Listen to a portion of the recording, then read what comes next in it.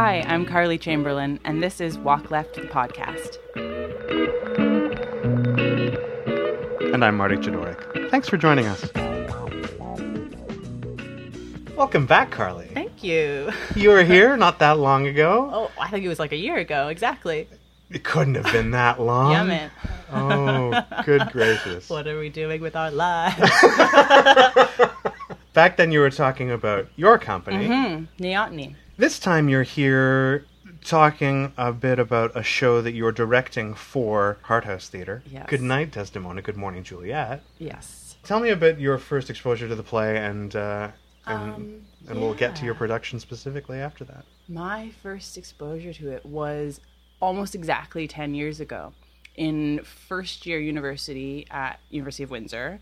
As part of the acting program, there's like a certain amount of other electives you have to take, and in our one of our lit courses, which was focused on tragedies, it was part of our like supplemental reading because we were reading Othello and Romeo and Juliet, and we had a really miraculously awesome professor named Kofi Campbell, who I loved still now, and he was just like an awesome teacher for it, and the play was really exciting even then as a like very young actor. Then I was like 18. I always knew that I wanted to do Shakespeare, and at the time the exciting thing that resonated with me, and I think it does for a lot of female actors, is the awesomeness of doing Shakespeare with a lot more to do. And not that you can't play a female Shakespeare character with depth, but it can be easy for it to be really two-dimensional. And there's also, unless you do some creative gender casting, there's just less to work with if you want to be a female actor as Shakespeare.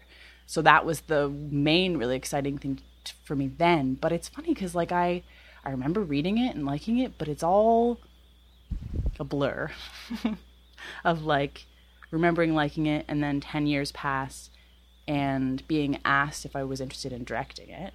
I was like, yes, of course. And then I actually went back to read it again, and it was like, this play is so much more than my 18-year-old brain really comprehended. Like, I think I just saw it through that lens originally of like, I'd like to play those parts someday. And reading it now as a like slightly older world-weary woman, the like I mean, obviously, like, it's a very funny play and really smart as far as how it uses Shakespeare and references Shakespeare, but it's so much more than that as far as its like feminist qualities and just the idea of a play that's about someone's journey for their identity and self-worth, and it's not some like uber dark, depressing, moody play. It's really rare. So now. Looking at it when you approaching it for the first time as a director, what was there anything that jumped out at you as what was going to be a challenge looking at this script that you had fond memories of? Well, yeah. Within the first 20 minutes, she falls into a garbage can and does a warp into Shakespeare world, which is like her subconscious. So it's just the natural yes. convention jumps out at you of, yes. That's how they do that in every play where that happens. There's also, even before then, there's like, chorus enters. He enters in a way that indicates he's not of this world. What does that mean? The whole play is that. But there's also, I think it's Anne-Marie's notes in the publication that sort of say that the like magic of the play is intended to be theater magic as opposed to some like sort of filmic trick that the audience is really confused about or you've blown their minds. It's meant to be, there's like a trap door and that's how he arrives, all that sort of stuff. And so for me, all the other stuff I had directed was very small scale, intimate. So to go from that in like a very intimate space, very minimal sets, props, everything, it's really just the actors, to a play where, the chorus enters through a wall or whatever. It's up to your imagination. And then Constance falls through a garbage can within the first 20 minutes. That to me was the stuff that was intimidating to start. The other things that I think are tricky, but I was excited about right off the bat is the fact that other than the actor who plays Constance, everyone else plays like between 2 to 4 or 5 roles, which is so exciting for them to get to do. But making sure that those characters are like distinct and clear and that they can jump in and out of them, and that's a lot in a fun way, I think. Do you think that for a theater goer, this play, you need to have a familiarity both with Othello and Romeo and Juliet? No. I mean, I think it's one of those plays that has many layers of references, and I think there is a particular level that like 2 very old, well-read professors are going to see the play and chuckle to themselves, and then the rest of the audience won't get it, and the play just keeps going. And it sort of moves up from there, where there are references or a layer that someone who's really familiar with the plays will get, but it in no way hinders the actual storytelling, because ultimately the worlds for Romeo and Juliet and Othello are just a framework for Constance struggling with stuff that she's been repressing as far as dealing with who she is and what the ways she's been letting people take advantage of her and not acknowledging her own power to change things. And I think that's pretty relatable, regardless of the Shakespeare stuff. And I think it's also, I hope that it will make people, this is maybe ambitious, but I hope it can potentially open up for people who haven't seen the other plays to go back and see them or read them or watch them, the film versions, because it is a sort of really approachable way to enter the world. And it is done from a place of love. For sure, she's turning some of our expectations on their head for those characters and spoofing them in some ways, but it's lovingly, I think. I am very aware of trying to make sure that it is relevant now, and not just a museum piece production of it, not in really like heavy-handed ways, because it's not like if you're doing a straight Shakespeare and you can be like, this is gonna be in the Old West. You can't do it's the play tells you what it is. It's pretty straightforward, but we're trying to be thoughtful as far as design and approach to what the Shakespeare world feels like, as far as making it feel fresh. So something Scott, who's the costume and set designer, and I've been talking a lot about is, my image of the way the play has been done in the past, which may or may not be accurate, is that Shakespeare world, when she falls into it, is very just the stereotype. It's all like the full costumes, almost sort of cartoon, cardboardy kind of sets, over the top in that direction, which makes sense. But what's interesting to me is the idea that it's in her subconscious, and there's all these elements throughout the play of, she finds something that had been in her real world, like things that she's dropped into the garbage can that she's fallen in with, and the actors are all playing all the same characters, so there's already all this overlap. So what we're trying to embrace is the idea that it is a weird world and not just a literal, we're in Verona now, we're in Cyprus now, we're like Royal Shakespeare Company, the Globe, that sort of thing, using those references, but it's more disjointed than that. And my hope is that brings freshness to it, rather than just trying to do it the way I think it's been done by old white professors at universities, men professors. Yeah, so that's that's always at the top of my mind. I think the play does speak for itself as far as still remaining relevant, because her journey is pretty timeless. It's fantastical, but the idea of like searching for your self-worth, and you don't even realize that that's what you're searching for, and gaining confidence to stand on your own, all that kind of stuff is pretty timeless, I think. And then it's just about telling that story and making these like larger than life characters feel like real people and not just cartoons. That's something we talked a lot about when I was doing callbacks and sort of giving the actors an idea of just the acting style, because it is so grand in a lot of ways, and it's a weird combination of that like over the top stereotype of old Shakespeare acting plus some sort of slapsticky kind of humor. So I just kept sort of saying like the size is awesome. I'm so for big acting, big choices, but to me the difference between something being like exciting and watchable and just like hammy is rooting it in actual desire, like actual action, that those characters are funny because their stakes are ridiculously high for whatever they're after. For Juliet in this version being in love with who she thinks is this Greek boy, or Desdemona thinking she's finally found a companion for the first time in her life who really gets her and is on the same wavelength as her. These are all really big things, and you can pursue that in a funny way, but it has to be based in that. So I mean, I don't know if that's really a directing choice so much as trying to like, you know, have it be rooted in something real and not just playing for laughs, hopefully. And then it inevitably becomes funny because it's an amazing piece of writing. So it's trusting that, I guess. No, it's interesting. You raised the point of this play being directed by white male professors. For sure, lots of men have directed. And that's not to say that men can't direct a feminist show.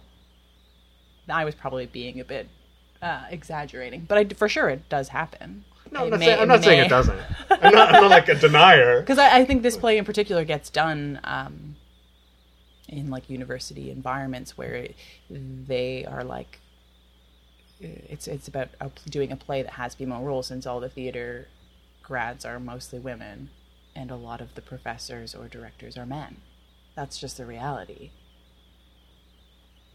Most of the directors in our community are men. You don't have to be careful. No, I'm not being careful. Measured. Now I'm just like... No, I'm just this like... is a major... Yeah. You know, I mean, I only am backtracking because I'm like, I don't know the exact production history of the show. I would say in a larger sense, not specifically related to the production history of the show, since I don't want to make up history I don't know. You know, the community is dominated by men, in particularly in the director roles. There are women, amazing women doing all sorts of things, including directing, but directing and artistic direction tend to be the positions that there is still a glass ceiling for women. So I'm super aware of that in everything I do now. Actually, it's interesting talking about like trying to remember my first experience of that in university and it being a blur.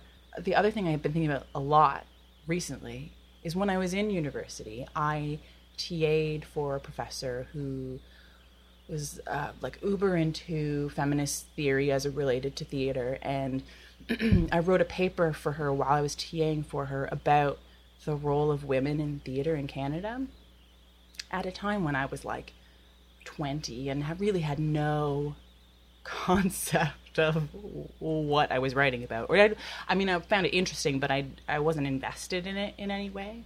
And I remember sort of thinking at the time that like, like maybe she had like put this label on me as like just assuming that this is something I was going to be interested in, or like was pushing me in this direction that I was like, oh, I don't know, whatever.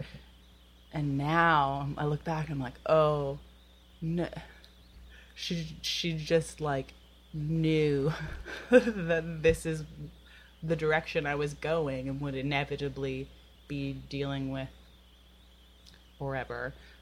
And so it was like setting the foundation for thinking critically about the work we do and the challenges of being a woman within particularly the larger institutions. But it's funny now to be like, oh, I wrote this paper about how it's really shitty for women and didn't care.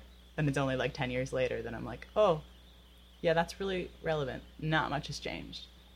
In the same way that the play was a big deal in the late 80s for all sorts of reasons, for subverting the female roles in Shakespeare, but just like having amazing female roles, having a very ambiguous lesbian kiss. Like, it's not there is like hints at sexuality issues and gender issues in the play, but just hints, and that was a big deal at the time. And it's like, not the changes that have happened since then, both in our society but particularly the theater community as well, are small for so much time having passed. I'm always hesitant, and I'm trying to stop this, but I'm always hesitant to use the word feminist because I am aware of the reaction it causes in other people as far as like having a negative connotation to it. But it is what it is, right? I mean, on the most superficial level, she's taken ingenue Shakespeare characters and empowered them. That's like checkmark feminist. Giving amazing roles to young women is still a really big deal. Check. But the like bigger thing to me, and it's the thing that I think there's a growing dialogue now as it relates to film and TV, but needs to still be discussed with theater, is it's centered around a woman, and it's not about her romantic journey. There are elements that have to do with romance with men, and it's not like there are no male roles and the men are like non-existent, but it's about her journey with herself and the friendships with these women who turn out to be part of her subconscious. But for the practicality of the story, it's about their friendships, and it's not them gabbing about their boyfriends. And that's huge. And I was thinking recently about like Canadian plays that I've seen recently that also sort of check any of those boxes, and I know I'm sure some exist, but it's not tons off the top of my head. So it continues to be important in the same way that feminism in general continues to be important. Oh, I just think it's so interesting that it's like, yeah, so much time passes and then it's still it's always the same problems. You know, I see because I've been, you know, writing director's notes and talking to people at the show, I see the show through the political lens sometimes, not always, like not in rehearsal. I'm not thinking about the politics of it. But ultimately, I don't know that I want people coming to the show to be thinking about the politics of it, but maybe I do. I don't know. You know, it's like it's weighing, because ultimately it's a fun, light, like celebratory show. It's just, I think it's important to not like forget that it has this other value beyond just being a really smart piece of funny writing, you know? And then it's just me being like, these are really important things we need to keep talking about. Because I have, you know, when I'm not doing this, I'm thinking about, you know, how do I do whatever Shakespeare and cast women, like don't do like a full gender swap, but how do I cast women in different roles and open those things up thoughtfully. So it's just like where my brain's going all the time. I got a lot of a sense of the neoteny process that you had working on Overruled and Romance. Yeah. Tell me about the rehearsal process of this and how it's... Yeah. It's interesting because with Overruled and Romance, it was like polar opposites of very structured movement kind of stuff, because it was a farce in a very small space versus Romance, which was all really naturalistic and unblocked. So now this is kind of a mixture of all of that and a little bit different. This time around, and it started as an idea specific for the show, but I think it's just something I want to keep doing from now on, now that I've seen the value of it. And that is, we've been doing like ensemble work, like warm-up stuff, but also ensemble work at the beginning of every rehearsal, not for a huge amount of time, but sort of laying that foundation. So I forced them to do a lot of like freeze tag and other You say that with this look of like evil glee. Yes, I don't know if it was clear from your laugh, so I just wanted to spell that yeah. out. Although I've been forced to play recently, so it's less evil because I'm forcing myself to participate. But ultimately, now what's cool about being just director and not also producer is I can be like, I really believe in this play. These actors are awesome. They deserve for you to come see the show and you're going to like it. Instead of being like, please, I need you to come so that the past 4 months of me starving have been worth it. There's a distinction. But I'm curious, for you then, creatively, as a director, do you feel like having that chunk of your brain not dedicated or not worried about producing, do you feel like that has opened you up more? Do you feel a greater responsibility to push the envelope as a director because of that? It's, like one part of your brain frees up or one worry frees up, but it just gets refocused somewhere else. Like, say, with Neoteny, it was, especially this time last year, because it was, like, all new. And Susan wasn't officially, like, producing where she is now with me, so it was really just me. And I was also working full-time. That was, like, very intensely focused on making the show happen, and oh, by the way, this is my directorial debut. Whereas this, there is for sure a freedom in some ways to be like, okay, now I can think about my process a bit more and what the rehearsal's going to be like. But then there's all sorts of new stuff, like we were talking about, is just like, there's a garbage can that she falls into, all this technical stuff, and collaborating with designers in a way that I haven't before. All that kind of stuff is just a new avenue for those worries to be placed on, or new, and where my attention gets focused. Tell me about that collaboration and working with so many people to have such a larger team. It's funny. Initially, having been really self-sufficient before, that was the thing I was like most nervous about as far as the sort of step I was taking in my own directing experience. But it also has just been the fit has been pretty good. Scott Penner, who's doing sets and costumes, I think it is one of those things where, like, on a personal level, we clicked right away, and I had worked with him sort of peripherally, like when I was assistant directing Robin Hood, he did the set, so we already had a bit of a relationship. But from the outset, we had a rapport where I could say, like, I know my idea is still kind of vague, and I don't always have the vocabulary for articulating what it is in a literal way as it translates into the set, but these are the things that are important to me as far as what it feels like. Like I said to him, there's a particular song that I always imagine playing at the end of it as far as reflecting a feel, because I'm in some ways more of an auditory person than a visual as far as where ideas come from. And he took me saying, I like this song and I don't want it to be cheesy and all these pieces, and went away. Came back with a crazy idea that is so amazing but wouldn't have worked. We're going to use it for another show because it was amazing. And then literally just us sitting down and being, okay, like, what worked in that idea that's translatable into what the parameters of what we have to work with. Because there's also this added thing of the last show in the Heart House season, just based on everything else that's going on, has a very short tech time, like load-in time to when the show opens is like 4 days or something crazy like that, which to me, from doing tiny shows, I was like, I don't know what this means. You're telling me it's not a lot of time, so I'll believe you. So it's this whole added thing of thinking about design plus practicality, about like how you communicate what you need to the audience and be ambitious without being overly ambitious.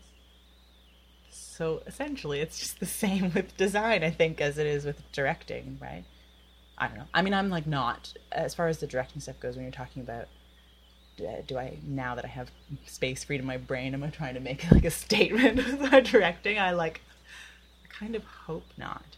Like, I feel like, you know, often good directors, you have a feel to their work, but essentially directors are like, or should be like, curators or editors, right? You have the ultimate vision and you're the leader, but it's a collaborative art form, so it needs to be being that outside eye and putting the pieces together and tweaking things, but also just like creating a situation where people can do their best work, hopefully, and then sometimes shoving them over a cliff when that you think that's going to actually help in a non-dangerous way, obviously. But because that's sort of how, I think that's maybe a very actory way to think of directing, but yeah, I don't know. I'm still figuring out what directing is, right? Like, but that I think is the goal, is that you're a editor. Curator, I think, is better. Facilitator. One of those. Or all. You know what? Someone once told me, they were like, they had assisted Daniel McIver, and his like metaphor for directing was like, directing is about getting everyone into a house, and then gradually you get them all into one room.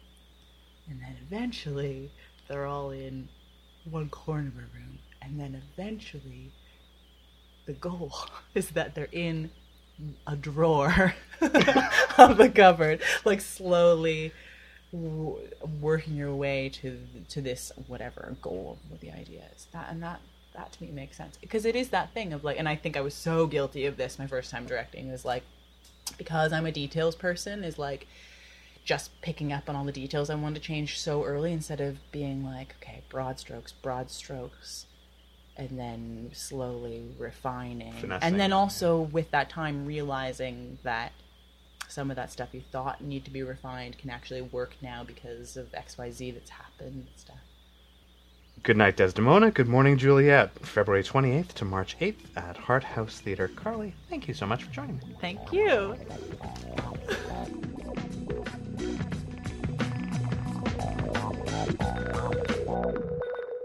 Thanks for listening to the podcast. If you have an upcoming Toronto-based performing arts project or production, I want to talk to you about it. Visit walkleft.ca. Yeah, well, I mean, it's amazing.